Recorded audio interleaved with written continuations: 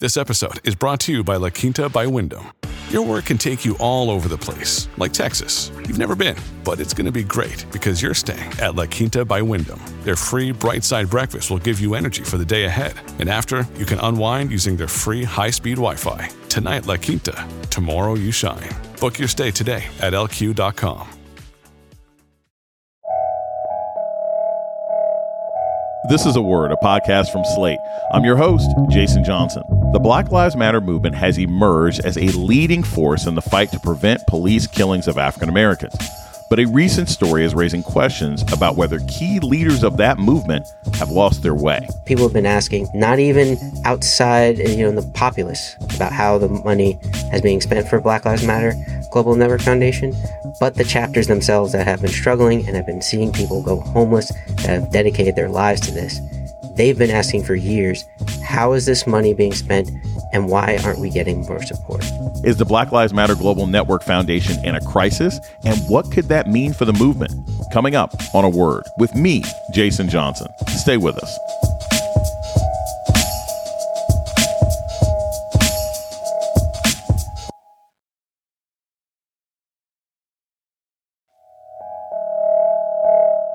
Welcome to A Word, a podcast about race and politics and everything else.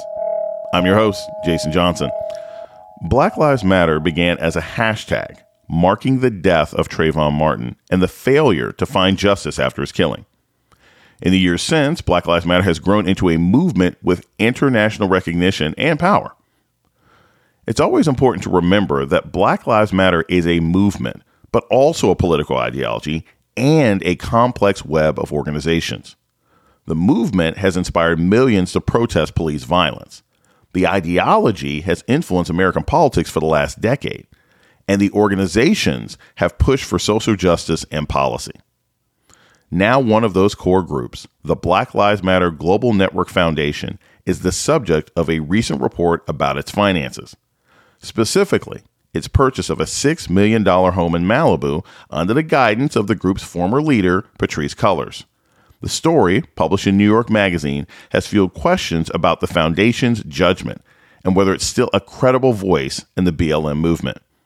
Investigative journalist Sean Campbell is the reporter behind the story, and he joins us now. Sean Campbell, welcome to A Word. Thank you. Thank you for having me on. I really appreciate it. So as far as your reporting goes, what is the difference between the Black Lives Matter movement and the specific organization that you investigated for your story? Black Lives Matter as a movement is a collective ideology where people and organizations that agree with the statement that Black Lives Matter and they look to end police brutality. The Black Lives Matter Global Network Foundation, while it may have become one of the more prominent and more well-known of the organizations within that movement, it is not the movement itself. It is a separate organization that has collected money, some through nonprofits and for-profit entities, and it has control over its own finances as it's operated through numerous areas of the nonprofit sector. So is there a Black Lives Matter organization that's different from the Black Lives Matter Global Network Foundation? Like, can I give to a local BLM, or is there a national BLM I can give to that is different from this? Or is the Black Lives Matter Global Network Foundation the umbrella for all of the local chapters? Yeah, the Black Lives Matter Global Network Foundation is the umbrella for chapters that are affiliated with it. At one point, there were up to 45 chapters that were associated with the Black Lives Matter Global Network Foundation. And as things evolved over time with more questions around financing and how money was being spent, that number winnowed down to around 5 now. So at one point it was 45, then last time before the chapters were taken off the website, it was 17. Now there's about 5 or 6 last time I saw some sort of an official count on that. Now there are local organizations and local groups that still have the name Black Lives Matter. They've had that name for years, so maybe they don't want to change their name, or they still believe in that core ideology, but they aren't a part of the Black Lives Matter Global Network Foundation. A good example of this is a group called the BLM 10, where in November of 2020, after 90 million some odd dollars came in to the Black Lives Matter Global Network Foundation, they began to really push for financial transparency. They had been pushing for years. They weren't getting a lot of answers. And it came to a head when they knew there was a lot of money coming in and they had no clarity as to how that money was being spent, where the funds were going. And they themselves were suffering because they didn't have funds to do their on the ground organizing. So they broke away. They put out a letter calling for accountability. Now, a lot of those groups still maintain the name Black Lives Matter, say Philadelphia, Black Lives Matter, DC. They're known for that. They've filed nonprofit paperwork, some of them with that name. Now there are other groups that used to have the name Black Lives Matter, and they were tired of being not just affiliated, but associated with the Black Lives Matter Global Network Foundation. So they changed their names entirely because they didn't want that ideology or what was being done and said by the Black Lives Matter Global Network Foundation as in some way speaking for them, or even people think that it was speaking for them. The big sexy tagline, the thing that everybody's paying attention to with the story that you wrote for New York Magazine, is that the Black Lives Matter Global Network Foundation, a specific organization with BLM in the title, purchased a $6 million house in Malibu. Talk to us about this house and what was the process and the explanation that the organization used for buying it. This house itself is a very luxury property. It has a main property and an adjacent property. It has a studio, multiple fireplaces, one of which is an outdoor Italian marble fireplace. There's half a dozen bedrooms and bathrooms. There's numerous other amenities like a recording studio. And this was purchased without many people within the organization knowing about it, and definitely not being released to the general public. Now, there was an explanation that was given by the Black Lives Matter Global Network Foundation, but honestly, this explanation was given after I had contacted them about the home. After I learned about the property and then I traced back the origin of the purchase and how it was purchased, I then, through inside information in my story, I referenced a memo that I had received after I had contacted them, that they were then going to say that the house was dedicated for an artist retreat where they could use it as an influencer house and they could use this to promote the movement. And I know for a fact that this was being done specifically to deflate news breaking of this nearly $6 million home purchase. One of the other things that we learned, and they've said since that, is that they also wanted to use it as a safe house as kind of their justification for this. Now, this safe house is in obvious tension with the idea of it also being a house where people are going to be influencing potentially millions of people. That's a very public space. Safe house, you actually want to be anonymous. And also, if you're going to have a safe house, there's probably better ways you can spend money for a safe house than a nearly $6 million luxury item in Malibu, as you had said before. How I know how the property was used were that there were leaders that had stayed there for a number of days when they felt their lives were threatened. That's what they say as to why they stayed there. And also that Patrisse Cullors had been using the property to create a number of YouTube videos that were only on her personal YouTube channel. So this wasn't on the Black Lives Matter Global Network YouTube channel. This was Patrisse Cullors on YouTube, where she created a number of videos from her baking a peach cobbler with her aunt to reacting to viral TikTok videos of Karens. And one that we went through a conversation with in the article was a conversation between Patrisse Cullors, Melina Abdullah, and Alicia Garza when they're sitting out in the patio of this lavish home in front of this Italian marble fireplace, talking about the work that they had done during the movement, and honestly kind of pushing aside some of the comments they had received in the past, especially when it came to Patrisse Cullors having previously been called out for owning multiple homes worth nearly $3 million at the time of purchase. We're going to take a short break. We come back. More on misconduct allegations at the Black Lives Matter Global Network Foundation. This is A Word with Jason Johnson. Stay tuned. This is Jason Johnson, host of A Word, Slate's podcast about race and politics and everything else. I want to take a moment to welcome our new listeners. If you've discovered A Word and like what you hear, please subscribe, rate, and review wherever you listen to podcasts. And let us know what you think by writing us at aword@slate.com. Thank you. At Evernorth Health Services, we believe costs shouldn't get in the way of life-changing care, and we're doing everything in our power to make it possible. Behavioral health solutions that also keep your projections at their best? It's possible. Pharmacy benefits that benefit your bottom line? It's possible. Complex specialty care that cares about your ROI? It's possible. Because we're already doing it. All while saving businesses billions. That's Wonder made possible. Learn more at evernorth.com/wonder. You're listening to A Word with Jason Johnson. Today we're talking about charges of financial impropriety at the BLM Global Network Foundation with journalist Sean Campbell. So what Patrisse Cullors was criticized for in an article that I think came out last year was owning a bunch of different homes, right? And if I understand the chronology properly, she left the Black Lives Matter Global Network after that article came out? Yes, roughly a month afterwards is when she announced her resignation. Right. My first question to you about that, because I think, again, a lot of this regular people hear and they sort of confuse things. These were all homes that Patrisse Cullors bought with her own money.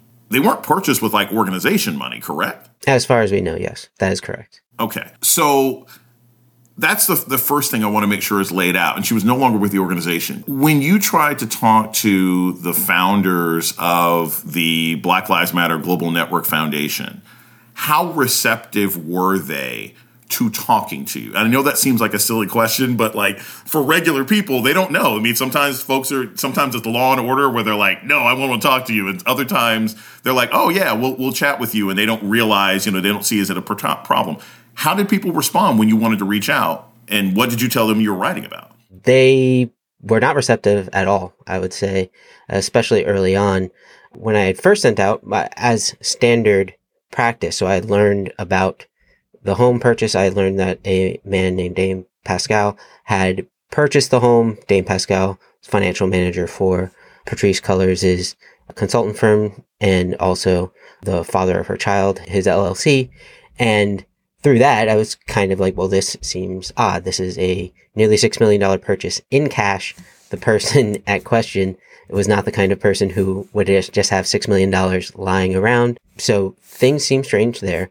I asked them questions. I laid out basically, here is what I have for how the home was purchased, who purchased it, the dates that it happened, and questions on how the home was used. Because I also knew from sources that I had that there had been coordination with a security hub that Black Lives Matter was using to monitor the property, where Patrisse Cullors' brother was the head of the security there, monitoring not only that home, but also her other properties that, again, we believe she purchased with her own funds.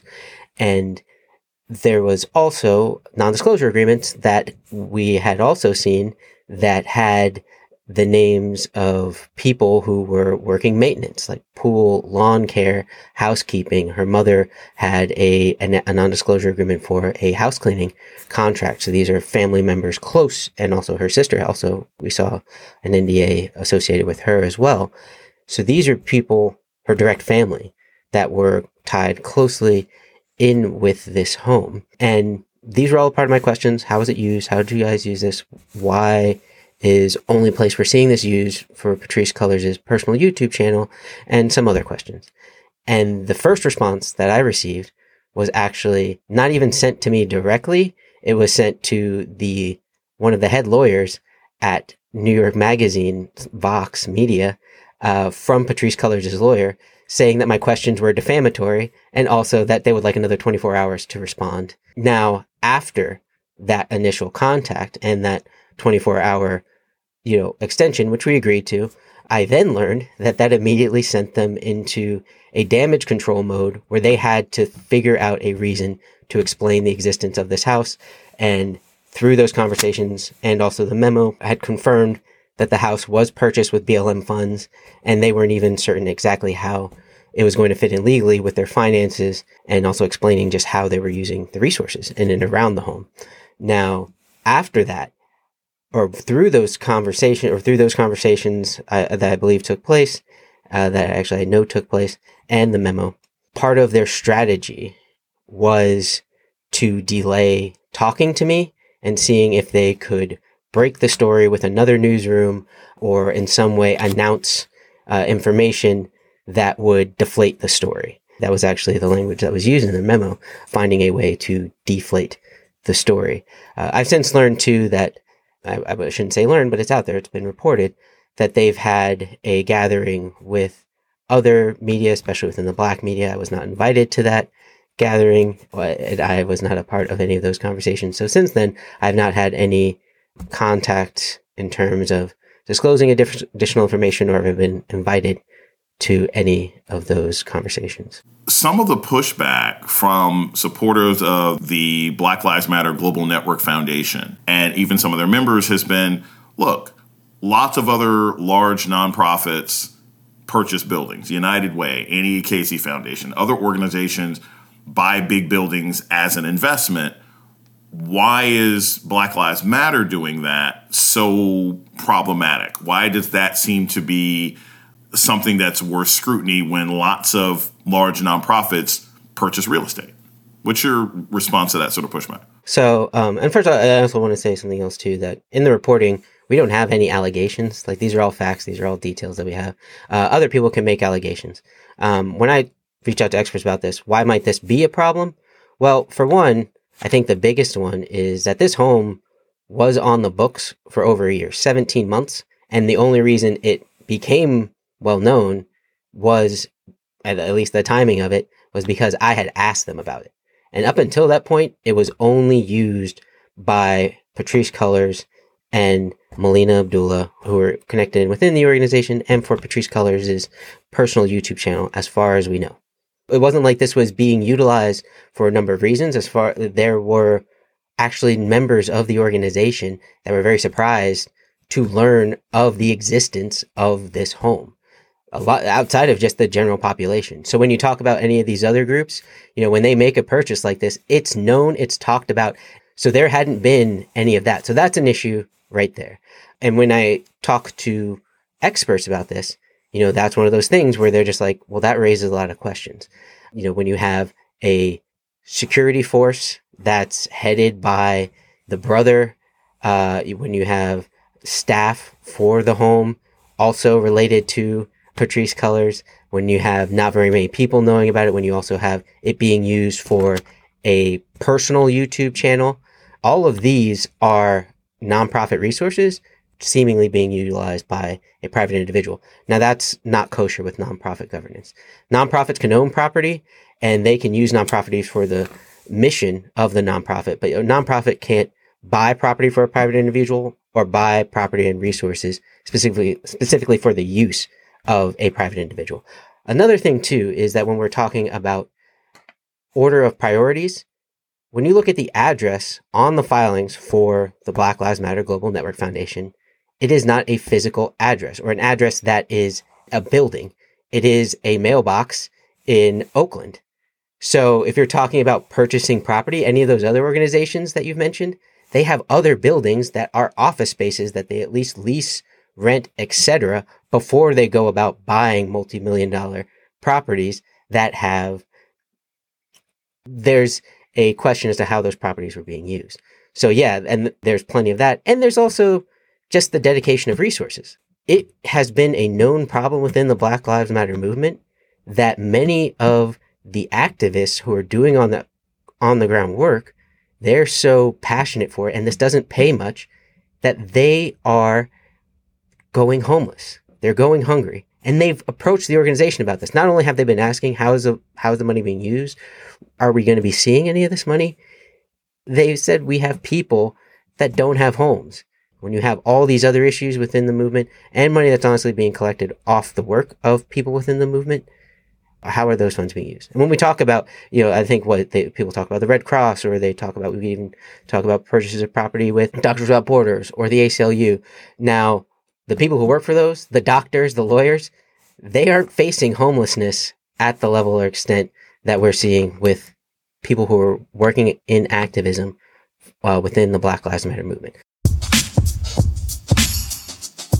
We're going to take a short break. When we come back, more about the controversy surrounding the Black Lives Matter Global Network Foundation. This is A Word with Jason Johnson. Stay tuned. Okay, round two. Name something that's not boring. A laundry? Ooh, a book club. Computer solitaire, huh? Ah, sorry, we were looking for Chumba Casino.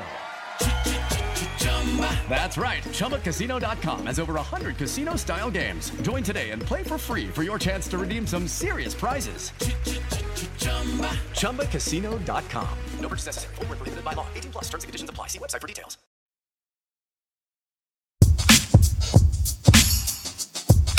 You're listening to A Word with Jason Johnson. Today we're talking about allegations of financial impropriety at the Black Lives Matter Global Network Foundation with investigative reporter Sean Campbell. One of the things when Black Lives Matter, the movement started, before specific organizations, because again, I want to make it clear to the audience that there are lots of different organizations that have Black Lives Matter in the name, right? We're talking about a situation where you can't lump them all together. But one of the sort of themes or attitudes of the movement has always been, hey, we don't have a central leader. We don't want to have some charismatic leader as a man or woman who either one can be taken down by scandal, two could be, assassinated by the state or some vigilante. They prided themselves on not having a centralized leadership. Do you think a lack of centralized leadership might have led to what you discovered with this housing purchase and some of the other decisions?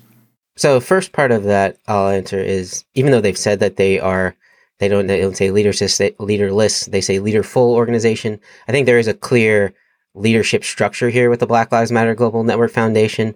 Even just for filing of paperwork, there has to be an executive director. That executive director was Patrisse Cullors for a number of years. So there was a very clear leadership structure, and who was actually controlling the finances and all the paperwork and things like that. But to the point of, does there need to be a central leadership structure? Is that part of the issue here?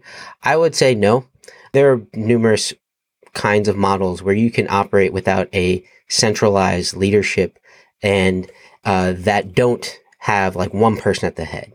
There's a model that, and I want to make sure I get his name right because I talked with him for the first story, but a model that he coined as a starfish kind of a model. This is a Kwasi Konadu. He's a professor of African history at Colgate University. He talked about a structure that he felt would help the movement. And this is honestly based off of his research and looking into previous civil rights movements like 1960s and 70s and Black Power politics of the 70s, where you have autonomous groups that would operate independently, work independently, and then get together to make decisions and how things were going to be done, organized, and then break apart. So like a starfish, you have multiple arms stretching out in different ways, and they might connect at a central hub, and then they could break apart and go about doing their own thing. And if you think more about like the actual anatomy of a starfish, which probably only nerds like me know, no foot or piece of a starfish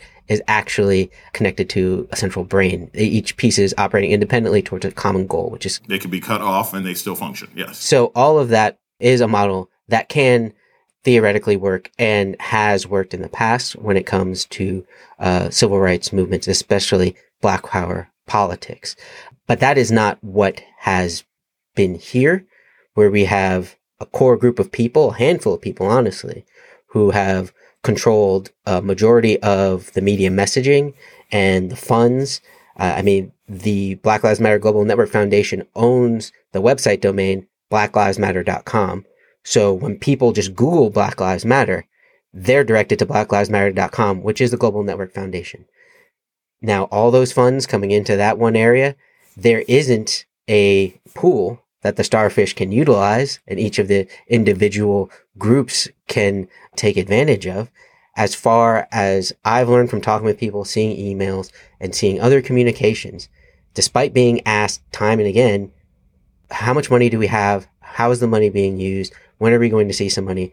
There's been constant pushback by people within this core leadership of the Black Lives Matter Global Network Foundation to not disclose that information and to keep it as opaque as possible, even down to the basic leadership structure. Local groups have been asking back to 2016, who exactly is in charge? Who's making these decisions?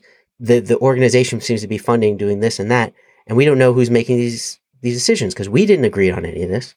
Do you think it's possible that Black Lives Matter Global Network Foundation as a relatively new organization, because again, the movement's 10 years, right?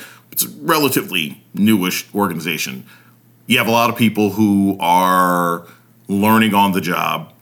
They're getting a lot of different advice. And then also suddenly, although there have always been questions, they are just flush with cash after George Floyd's death.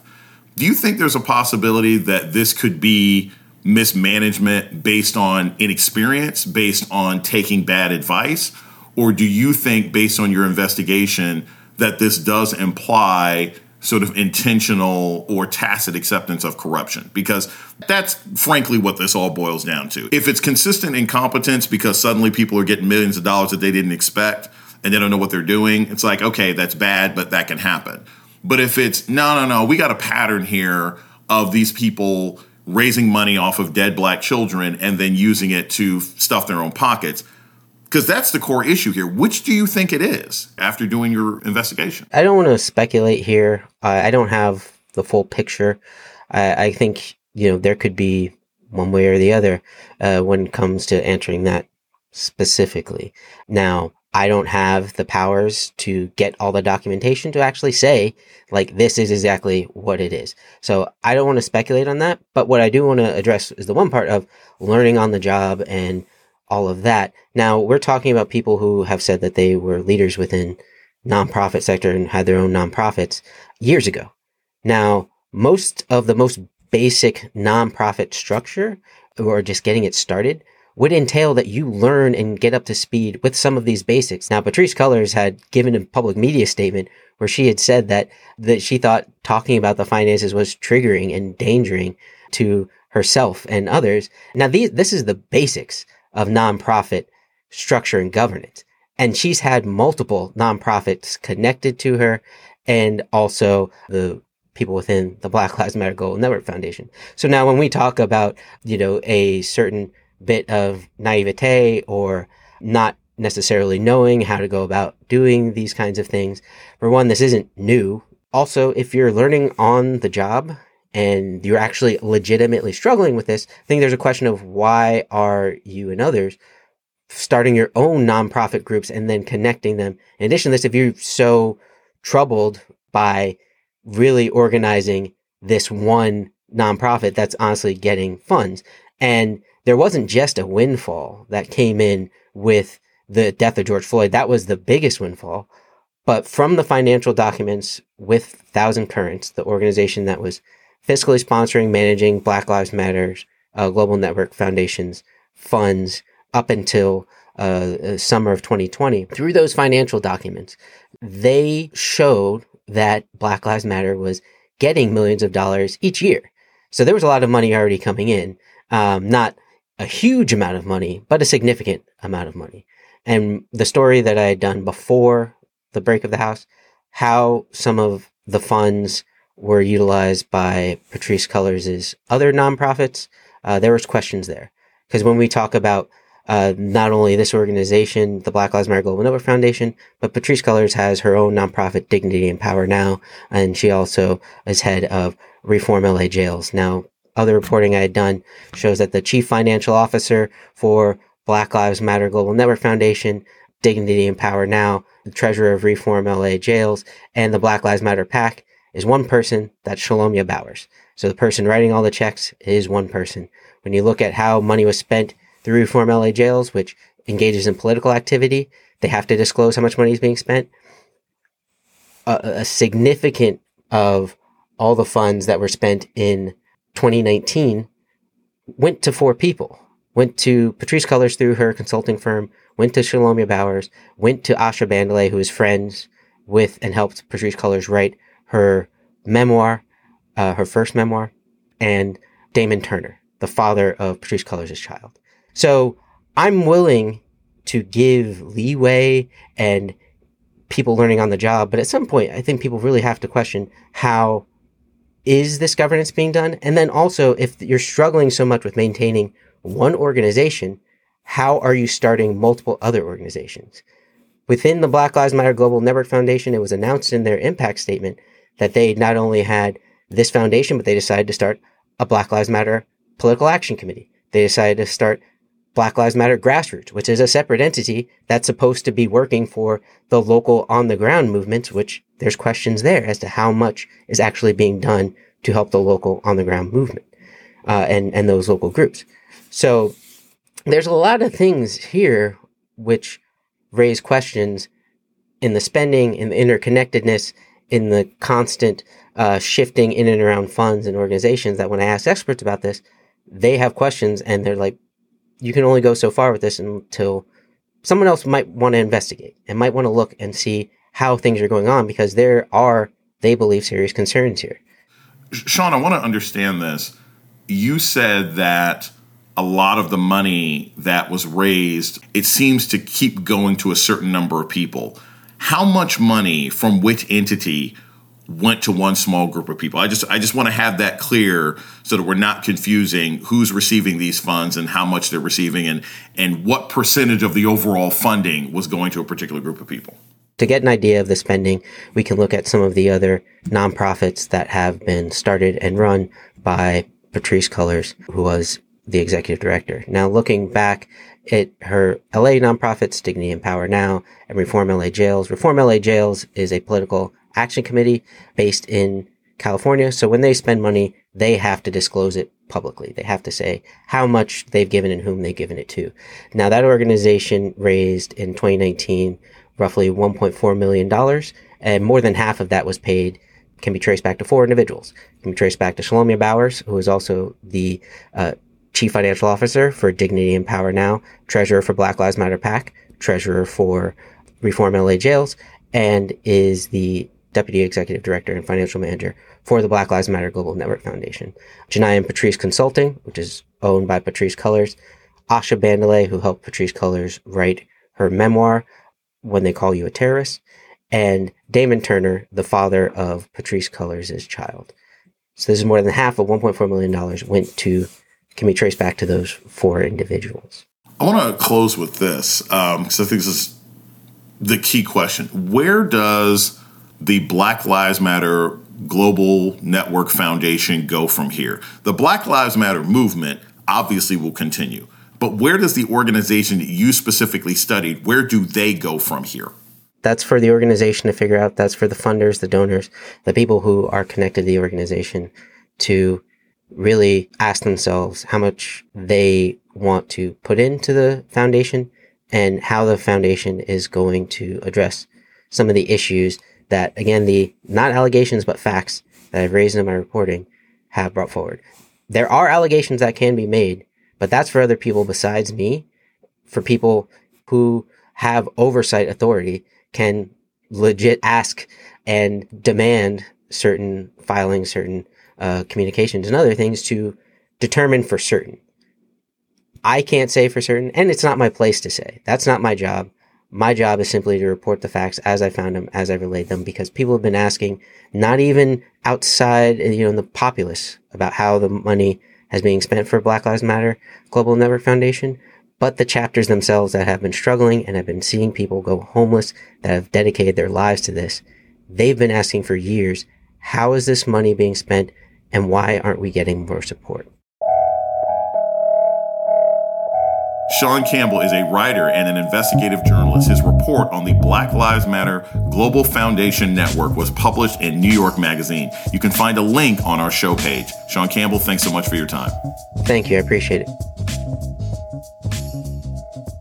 And that's a word for this week. The show's email is aword@slate.com. This episode was produced by Jasmine Ellis. Alicia Montgomery is the executive producer of podcasts at Slate. Our theme music was produced by Don Will.